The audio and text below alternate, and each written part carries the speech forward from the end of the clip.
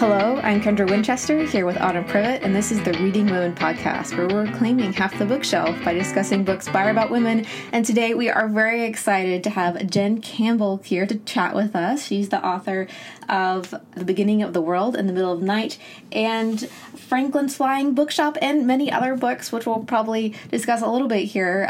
But welcome, Jen. We're really excited to have you on. I'm really excited to be here. Thank you for asking me.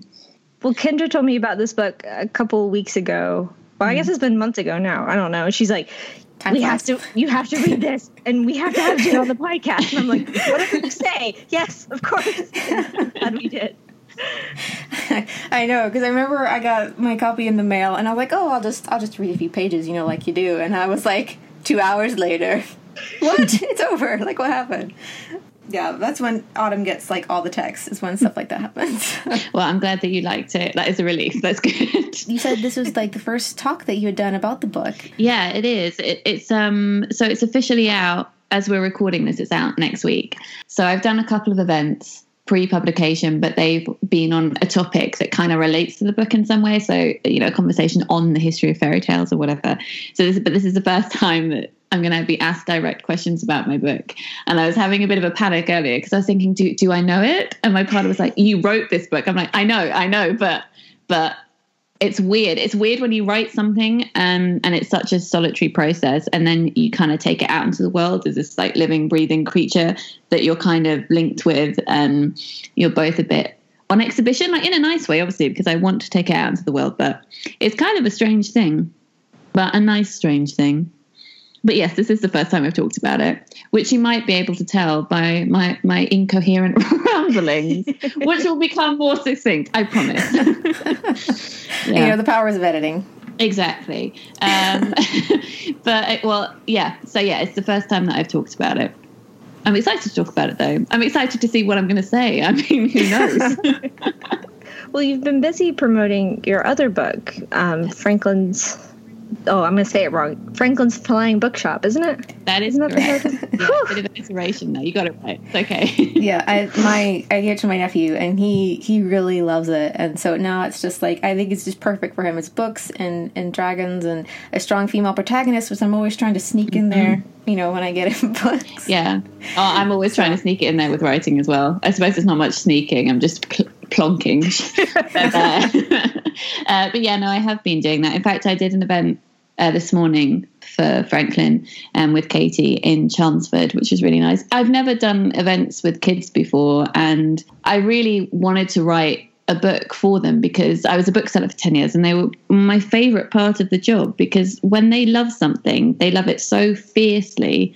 So I just really wanted to write something that hopefully they would love fiercely. But then the flip side of writing for kids is that if they don't like something, they absolutely tell you. So I was a bit worried about doing events for Franklin, thinking that there's going to be some kid at the back going, Mom, this is so boring. That hasn't happened yet. But we've been drawing lots of dragons with the kids, talking to them about their dragons. We had one little girl who drew a dragon who was half dragon, half kangaroo, which was pretty cool. One boy drew a dragon who he called Elemental because he could turn into any element, which I thought was pretty cool. It's great. So, yeah, I'm very happy that Franklin is also out in the world as well. It's been interesting to promote them both together, actually. One, because obviously logistically that's interesting, but because they're so different, it's nice to bounce off, each other. Because Franklin is it's quite light because it's a picture book, even though it is about acceptance and maybe more difficult topics to talk about. But with a dragon, I mean, come on, dragons. Everyone loves a dragon. Whereas the short stories are a bit darker, so it's nice to have that balance. Yeah, and give you a break from one from the other. But speaking of your book, The Beginning of the World in the Middle of the Night, it is a short story collection. And so for our listeners who haven't heard of the book yet or read synopses or anything, would you like to tell us a little bit about it and kind of where the ideas came from? Oh, an elevator pitch. Oh, my goodness. It's difficult to do elevator pitches with short stories because obviously there's lots of different stories in them. But generally speaking, they're a collection of 12 stories that are in some way, most of them inspired by fairy tales. So they're not fairy tale retellings, but they are about characters who are a bit obsessed with storytelling and about rooting themselves in a story or within history to kind of find their place in the world. So they use stories as a means to relate to their surroundings.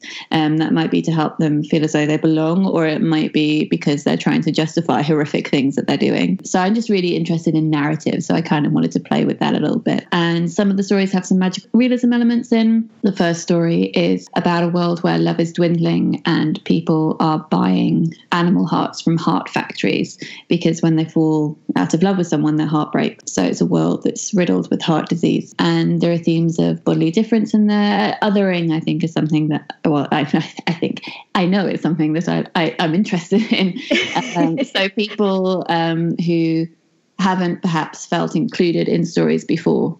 So they're the ones who are grappling with their narrative and how those narratives feed into other people's. Basically how stories spiderweb and join together. That's what I think I've hopefully played with in these stories. So that is my elevator pitch. It was much longer than 10 seconds, but you know. Well, I think what you said about how these characters use stories as a way to make sense of the world. There's a Joan Didion quote that I've been thinking about lately, which she says, "We tell ourselves stories in order to live." And that's kind of the feeling I got. And I like that it wasn't retellings either. Yeah. That it was more of the retellings were either a jumping off point or a somehow woven in the middle. I don't know. I was fascinated the whole time. Thank you.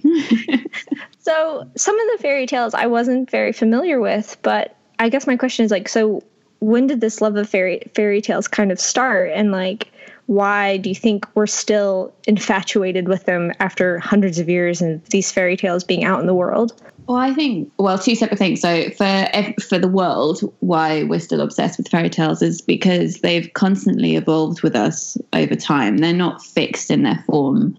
They're constantly morphing, and they belong to all of us. And I think there's something quite mythic about fairy tales to begin with, because they don't have, or most of them don't, some do, they mostly don't have specific origins. So they're almost like lost souls in themselves.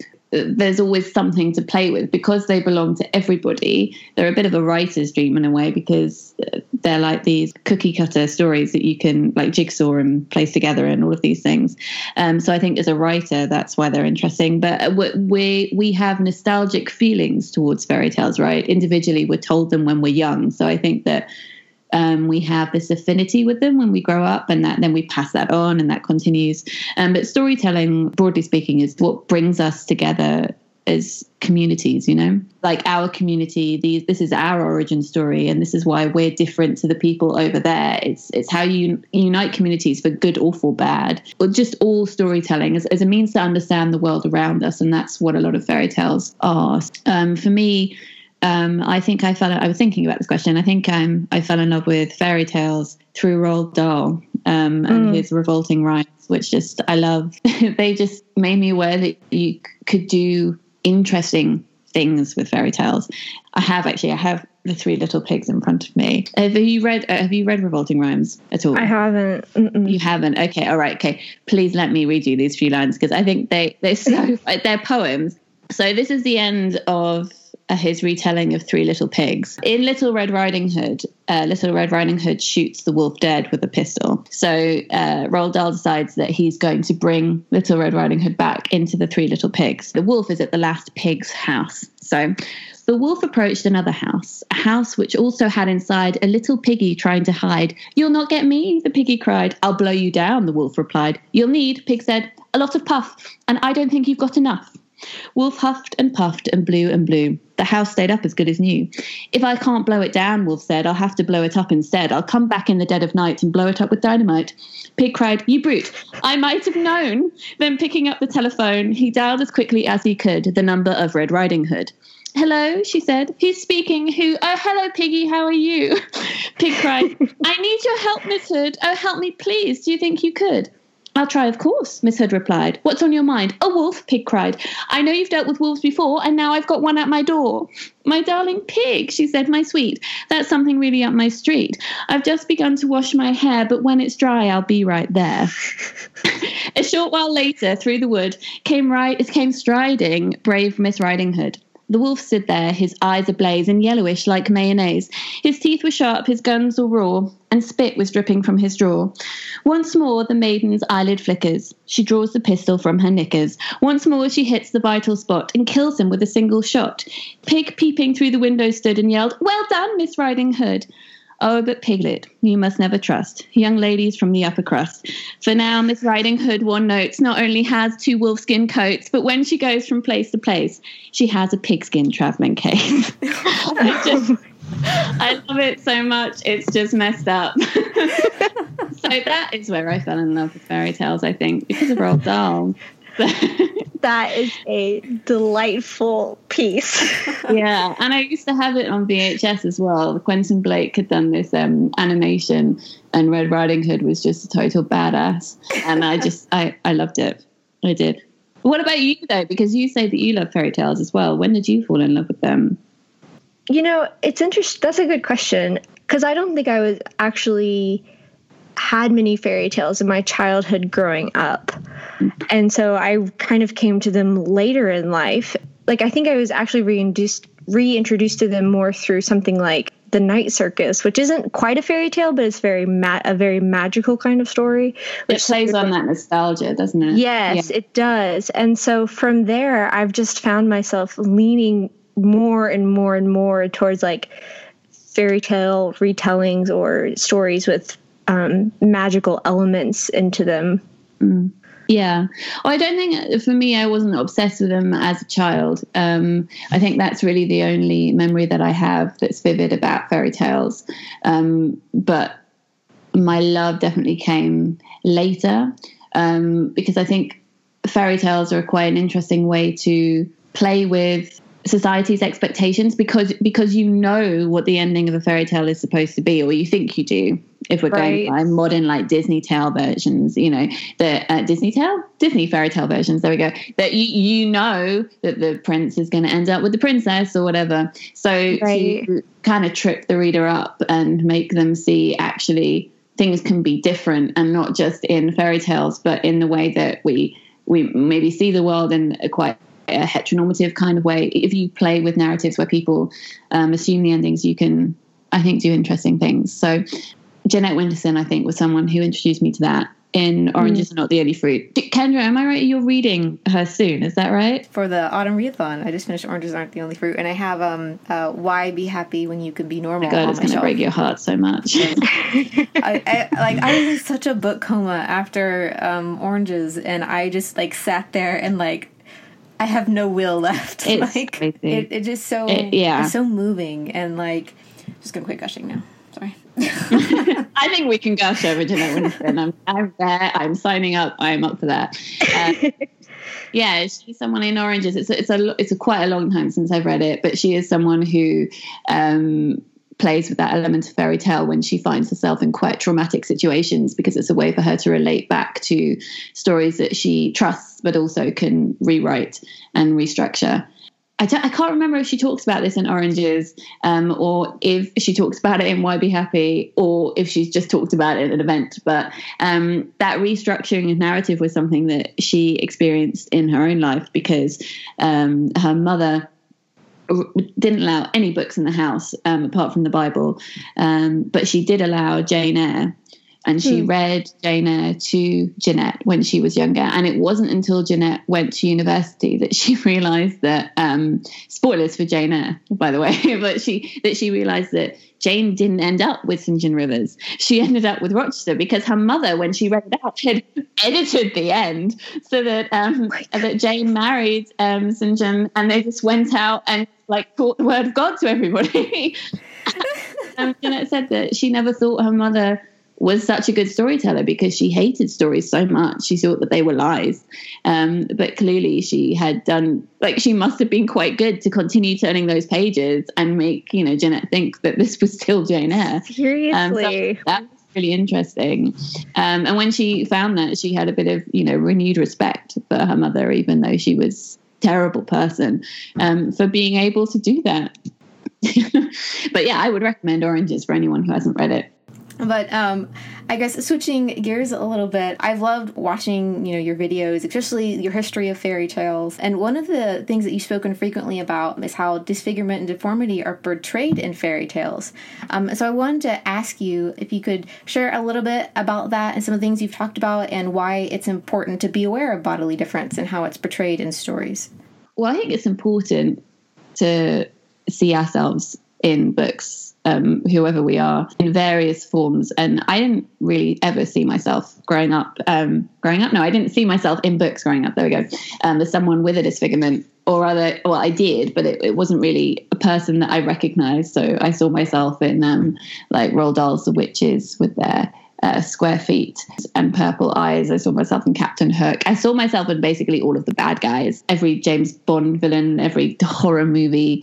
It's not a nice, for someone who loves books so much, it's not a nice feeling to not see yourself in books. And actually, I think I only truly saw myself in a book with regard to bodily difference a couple of weeks ago, which was really weird. And I read The Island at the End of Everything by Kieran Millward Hargrave, which is about Colleen Island, which is an island in the Philippines where people with leprosy were sent in the early 1900s. And one of the main characters, who doesn't have leprosy, does have a disfigurement with her hand. I don't know, it's a beautiful book that's written in just a beautiful way, and everyone should read it. But to go back to fairy tales, I find that fairy tales are really interesting because if you look back at the history of them, they tell us the concerns of a lot of people at the time that they were told. So, for instance, Hansel and Gretel, which emerged really in the 1300s, was really a product of great famine. And there were lots of rumours of, parents abandoning their children in churches because they couldn't afford to feed them, rumours of cannibalism and stuff like that. And the same with disfigurement. You can see that used in many different ways. And I think in storytelling, it's important to have lived experiences, so accurate representation of people who happen to have disabilities or disfigurements. But then also it is interesting to play with metaphor and to look at how otherness can be shown in more magical ways. I think it's interesting to have both. I don't think that you should just have the one, especially not just the magical one. I think that people do need to truly see themselves. But for instance, I read Perfectly Norman, which is a new picture book by Tom Percival, which is about a boy called Norman who suddenly grows wings. He's really embarrassed and he hides them under his coat because he doesn't want anyone else to see them. But then he realizes that he's really uncomfortable, but the reason he's really uncomfortable is because he's wearing this coat all the time. So he decides to take it off and show his wings to everybody. And that could be a representation of, being queer or, having a disfigurement or just being different in whatever kind of way. So I think that we need that kind, but we also need the real kind too. So if you look at the history of fairy tales, the Beauty and the Beast is thought to have been inspired by a real person who was called Petrus Gonsalves, and he was born in Tenerife. And at the age of 10, he was sold by his parents to the court of France. He had a condition called hypertrichosis, which is where you're born with hair all over your body. So basically he was put on exhibition really in the court of France. And then they sold him or gave him as a gift, actually, I think, to the court of the Netherlands. They thought it would be hilarious to marry him off to someone called Lady Catherine, who they didn't like. And they didn't tell her who she was going to be marrying. So they staged this wedding. But it turned out that they actually liked each other very much and they got on very well. And yeah, that is thought to be the inspiration for Beauty and the Beast. But then when you take that element and then the redemption part of Beauty and the Beast, you can't see, but I'm doing lots of air quotes, redemption, that idea that if you are good enough, if you pray hard enough, you can be changed back into a, air quotes, perfect human being, etc. That is a very problematic thing. And fairy tales do that. The beautiful people are often the good people. And if someone is, air quote, twisted and ugly or whatever, they're often a bad person. That is something to play with when it comes to fairy tale retellings. Sorry, I'm going on a long time here, but I think in the 1800s was the most interesting time for fairy tales and bodily difference, because it was the time when theories of evolution were being talked about the most. And it was with freak shows being popularized as well. So in scientific life, in everyday life, there were theories that perhaps people with body differences were like the missing link in the evolution theory. So people were exhibited like that. And that crossed over into fairy tales and bodily difference. People were saying that maybe if you were born with a disability, you were a changeling, that a fairy had stolen your real child away, and you were left with this imposter. It's all really interesting. I find it really fascinating. It's just, as I said, like a way that people were trying to understand the world. These aren't metaphors or things that scientists were coming up with. Like, some people truly believe this. Like, you could study fairies in entomology, which is the study of insects. They just thought that maybe fairies were a creature that we hadn't discovered yet. You know, like when they first discovered dinosaur bones, they thought maybe they were giants to begin with. And when Samuel Johnson created the dictionary in 1755, the entry for dragon was a creature that is possibly imaginary. So yeah, I think with the discovery of evolution, it answered a lot of questions, but also posed a lot of questions. So imagination had to come back into play, and people scrabbled and grabbed at fairy tales and things that were once comfortably stories. People were thinking, well, actually, are they? Because these are things we kind of half understand. So maybe we can bring them back to the table. Maybe these are things that actually exist. Yeah, that's one of the things that I really love about fairy tales. I've loved fairy tales since I was a kid. And I think, you know, just the idea that there might be other explanations for things. And, you know, I mean, as a kid, you're trying to make sense of the world. And I think maybe that's one of the reasons why kids really love fairy tales, especially, is because you're trying to figure out how everything works. And I was really into dark fairy stories as a teenager, especially because, you know, fairies in most folklore are not great. Fairies are bad. They are very, very naughty. But I just want to say I really appreciated a lot of your discussions about bodily difference on your channel, because once you mention that, like, it's something like it's sort of like once you realize, like, feminism, when that clicks, you know. And so I was watching a Wonder Woman, and one of the antagonists, you know, has a face mask because, like, she's been burned or something. And it's like, for whatever reason, we've equated that, you know, bodily difference equals evil, and then, like, perfect, quote, air quotes again, you know, a perfect body equals a you know, perfect human being or whatever. Just being able to detach those associations in your brain, like, I think it's definitely a first step, but it is everywhere. It is. And I think that there are two separate issues. There are, you know, beauty standards and the way that women in particular are taught to think about their own bodies. And then there's also the idea of, well, not the idea, but the discussion of able-bodiedness and then disability and disfigurement and badness. It's rooted really far back in history. So in ancient Greece, when they were putting on theatre, they would do it in front of a lot of people, and they only had a few actors who would play several different parts, and they were all men because, you know, women weren't allowed. So, yeah, I mean, God, get us away from there. Heavens forbid. So to be able to show who they were at any given time, they wore these really exaggerated masks that they made. The bad characters would have their sins shown on the outside of their bodies so that they were marked characters, so that the audience could say very easily, oh, that is the bad person. And in many cultures around the world, it was believed that if you were born with a disfigurement or a disability, that it was some kind of punishment for something that your parents did wrong, because no one understood genetics and science. So therefore, it was a bad thing. But it's fascinating to me and startling to me that in this day and age, when we hopefully do not believe these things anymore, that they still creep into our storytelling in a way that it's so ingrained that people just don't question it.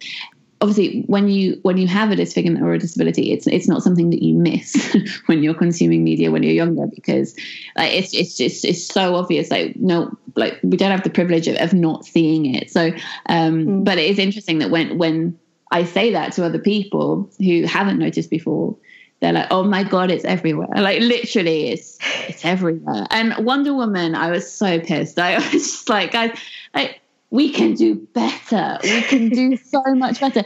There's no plot. And as far as I can tell from my research, Dr. Poison doesn't have a facial disfigurement in the comics either. So it's like literally something that they added.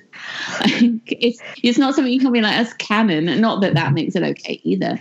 But I mean, in the new Disney version of The Jungle Book, they added a facial disfigurement, a burn, to Shere Khan as well. He didn't have that in the Rudyard Kipling version, though he did have a disfigurement because one of his legs was disfigured, but his face wasn't. And then they got rid of the disfigurement in the early cartoon version. But no, we're going to bring it back for the new one because the kids need to know that this tiger is bad. He's bad news. So we need to make sure that half of his face is burned. It's just ridiculous. I would like to think that we're making a step in the right direction.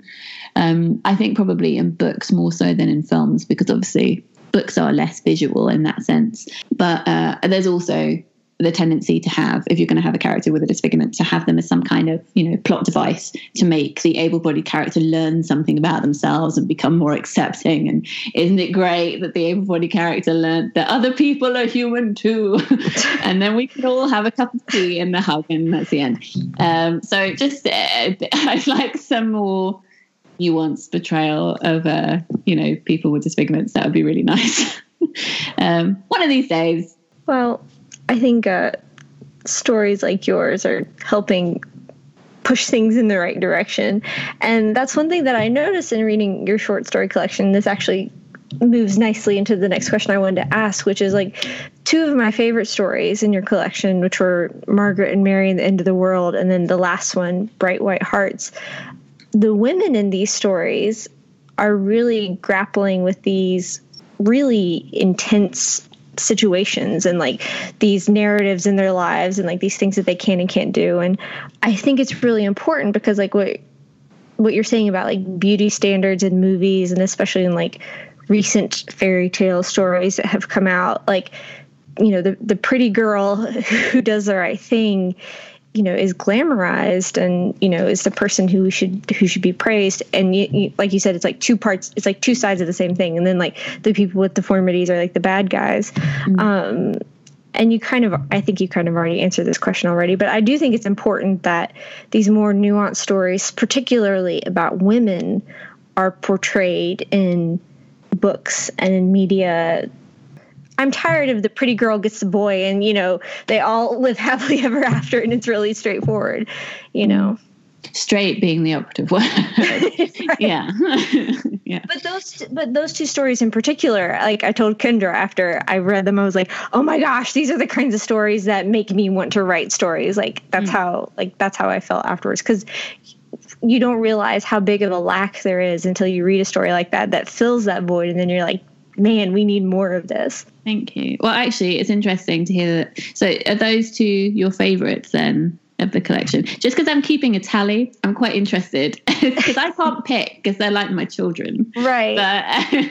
But Margaret and Mary and the End of the World is so far the winner, I think, on the tally front, which is interesting. Yeah, I wrote that one.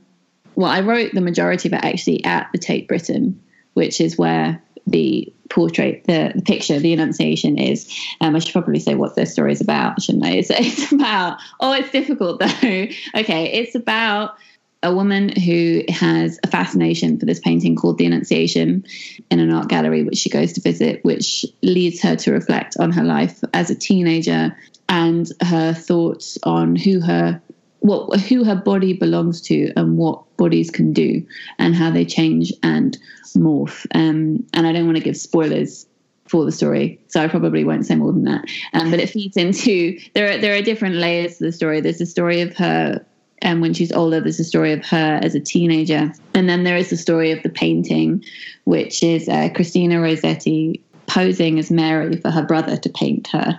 Yeah, so it was an interesting story to write because there are many narrative threads that feed into it. And I feel like when I try and explain the story to people who haven't read it with all the spoilers, it sounds a bit strange.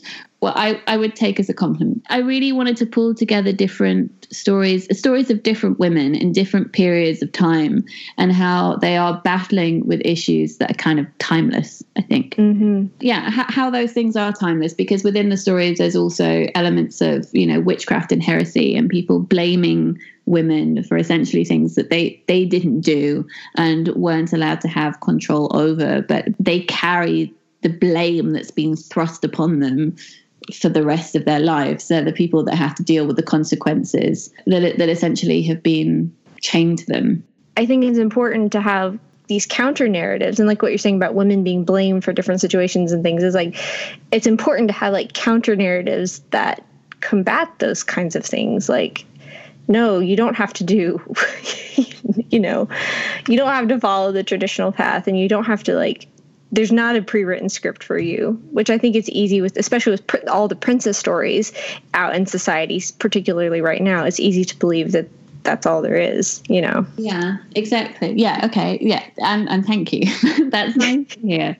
And I think in Bright White Hearts, which is the other one that you mentioned, that was that idea of princesses and idolizing was something that I wanted to present in a different way. So for those of you who haven't read the book, it's about a teenage girl who works in an aquarium, which is just an aquarium during the day, but at night it turns into what is called the nighttime aquarium, where basically girls dress up as mermaids and swim in the tanks for men to enjoy. And they pay money to see these girls dressed up as mermaids. And the narrator is really fascinated by a mermaid who works there called Melissa Singh. She loves her. And the reason that she loves her, is because she loves her, but also because she thinks that maybe she is like her. She has a scar on her leg, and she thinks maybe she was born with her legs joined together, that maybe she in a past life would have been someone who would have been in a freak show, which would be like the narrator, who feels like she would have been in a freak show back in the day because she has a condition called ectrodactyly, which is incidentally what I have. So she feels this affinity with this girl who she views almost like a princess, but she doesn't conform in the way that other people would expect a princess to. On the outside, like she's dressing up, as this mermaid and putting on a show, but that's exactly what the narrator thinks it is, that it's a show, and underneath she's actually just like her, but that still makes her just as special. Yeah, it's about that idolizing, and also about the history of the freak show. And I wanted to bring those two things together, because I do think that's interesting, because society really puts beautiful women on a pedestal, but then the freak show is the opposite of that. That people would pay to see others who looked very different to them, who didn't conform to what society would expect, and yet were equally fascinating. I find that juxtaposition quite interesting. I felt really weird. I went to the Hunterian Museum in London, which is a really interesting museum full of the skeletons and basically body parts of lots of different kind of animals, but there's a section on humans as well. There is a guy there who was known as the Irish giant. He was, I can't remember exactly how tall he was, but I think it was thought that he was about 8 foot tall. I don't think he was actually that tall, but his skeleton is in the museum alongside someone who was thought to be a fairy because she had a form of dwarfism. It was very strange to go to a museum and to see them there. And then when I read about it, I got extremely angry, because before he died, he had said he didn't want to be exhibited, and he paid some fishermen to bury him at sea. But they were paid more by some scientists, so they pretended to bury him at sea, and they put him on exhibition instead. And he's still there, and there's a petition still to get him actually buried, because he didn't want to be on display for everybody to see. And it's weird that still hasn't been respected. Maybe people think, well, enough time has passed and whatever, but I find that odd. He's still there. Sad. Yeah. It is sad. It's so sad.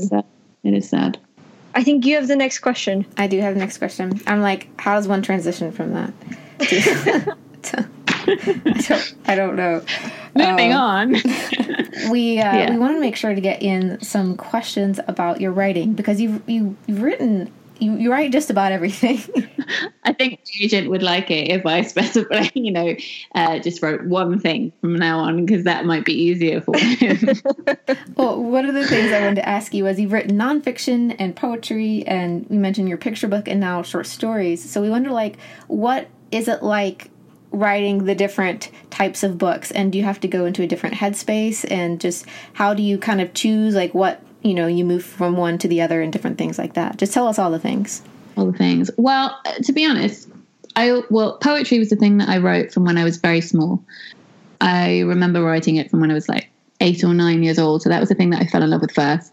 And actually, I did an event for Franklin this week, and my old primary school teacher came along. And that was really sweet and really weird to see my primary school teacher. I'm taller than him now. I mean, what is that? That's just weird. But he used to teach me poetry during break, how to write haiku and stuff.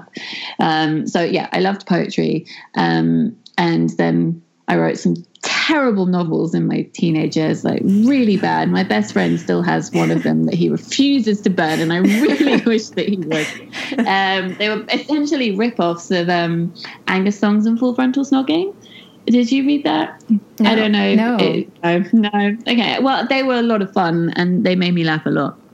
But I wrote a book called Life is a Bowl of Cherries when I was 16 about a girl called Karen Miles. And it was bad. And then I wrote some very, very angsty poetry, as do most of us. And then went to uni and studied English literature and became a bookseller.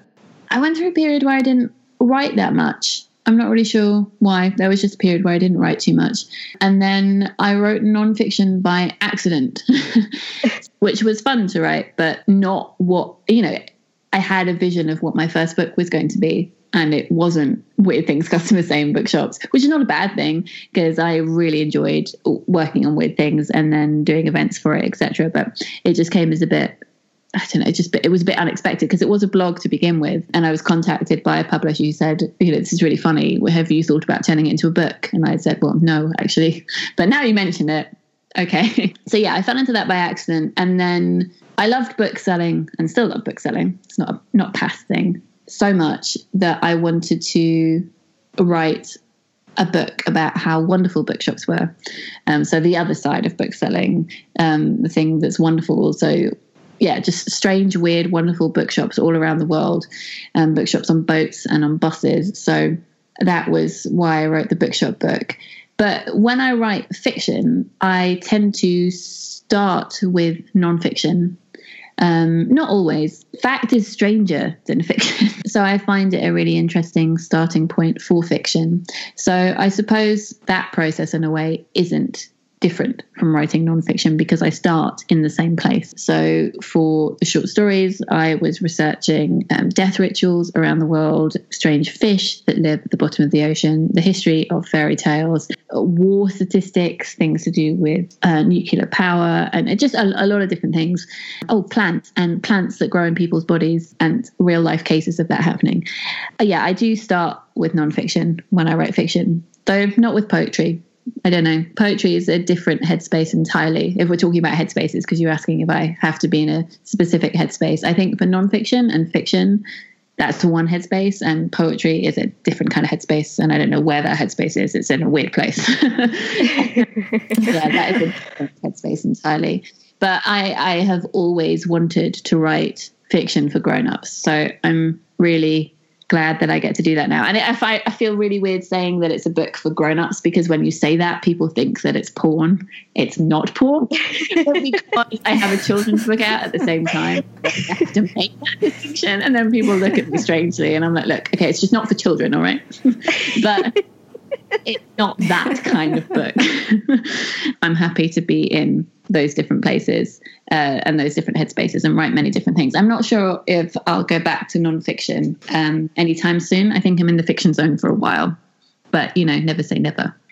How did you go about researching for your short stories? Because that's one thing I did notice was there's a lot of really precise details, which just lends so much to the story. So did you research a bunch of things at first and write the stories after that, or did you kind of research as you went? I think I'm trying to remember. I a bit of both, I think.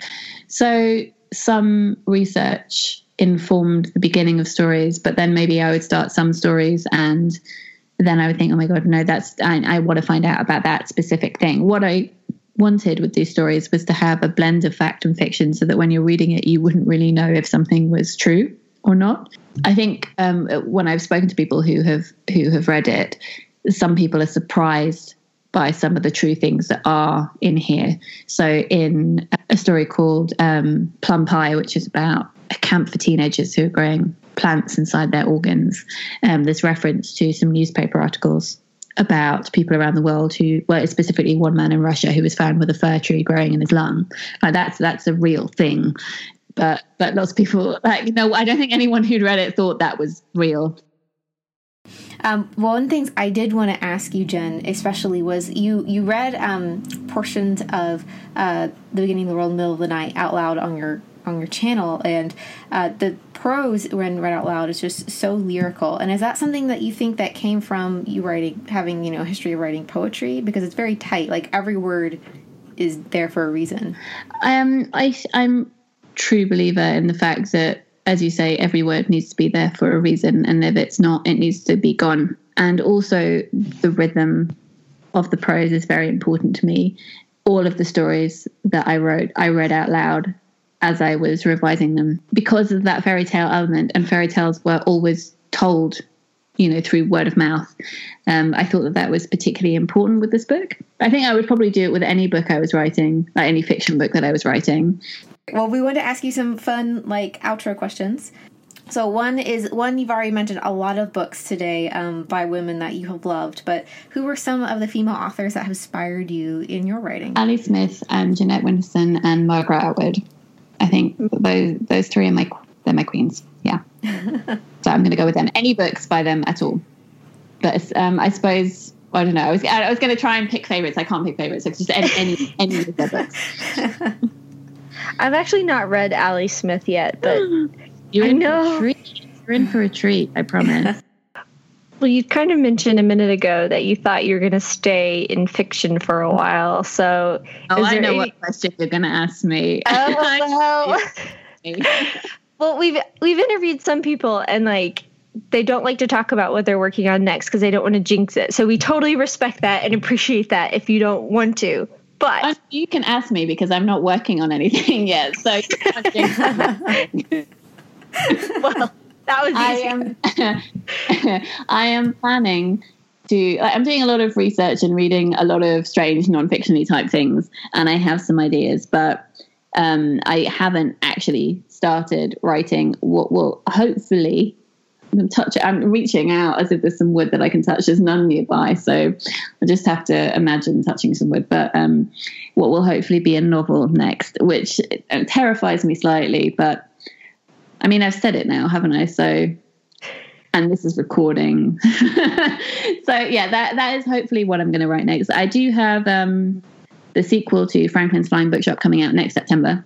And I am working on some poetry as well. But the next project that I'm going to start will hopefully be a novel for grown-ups. So, but not that kind of novel. And I didn't realize...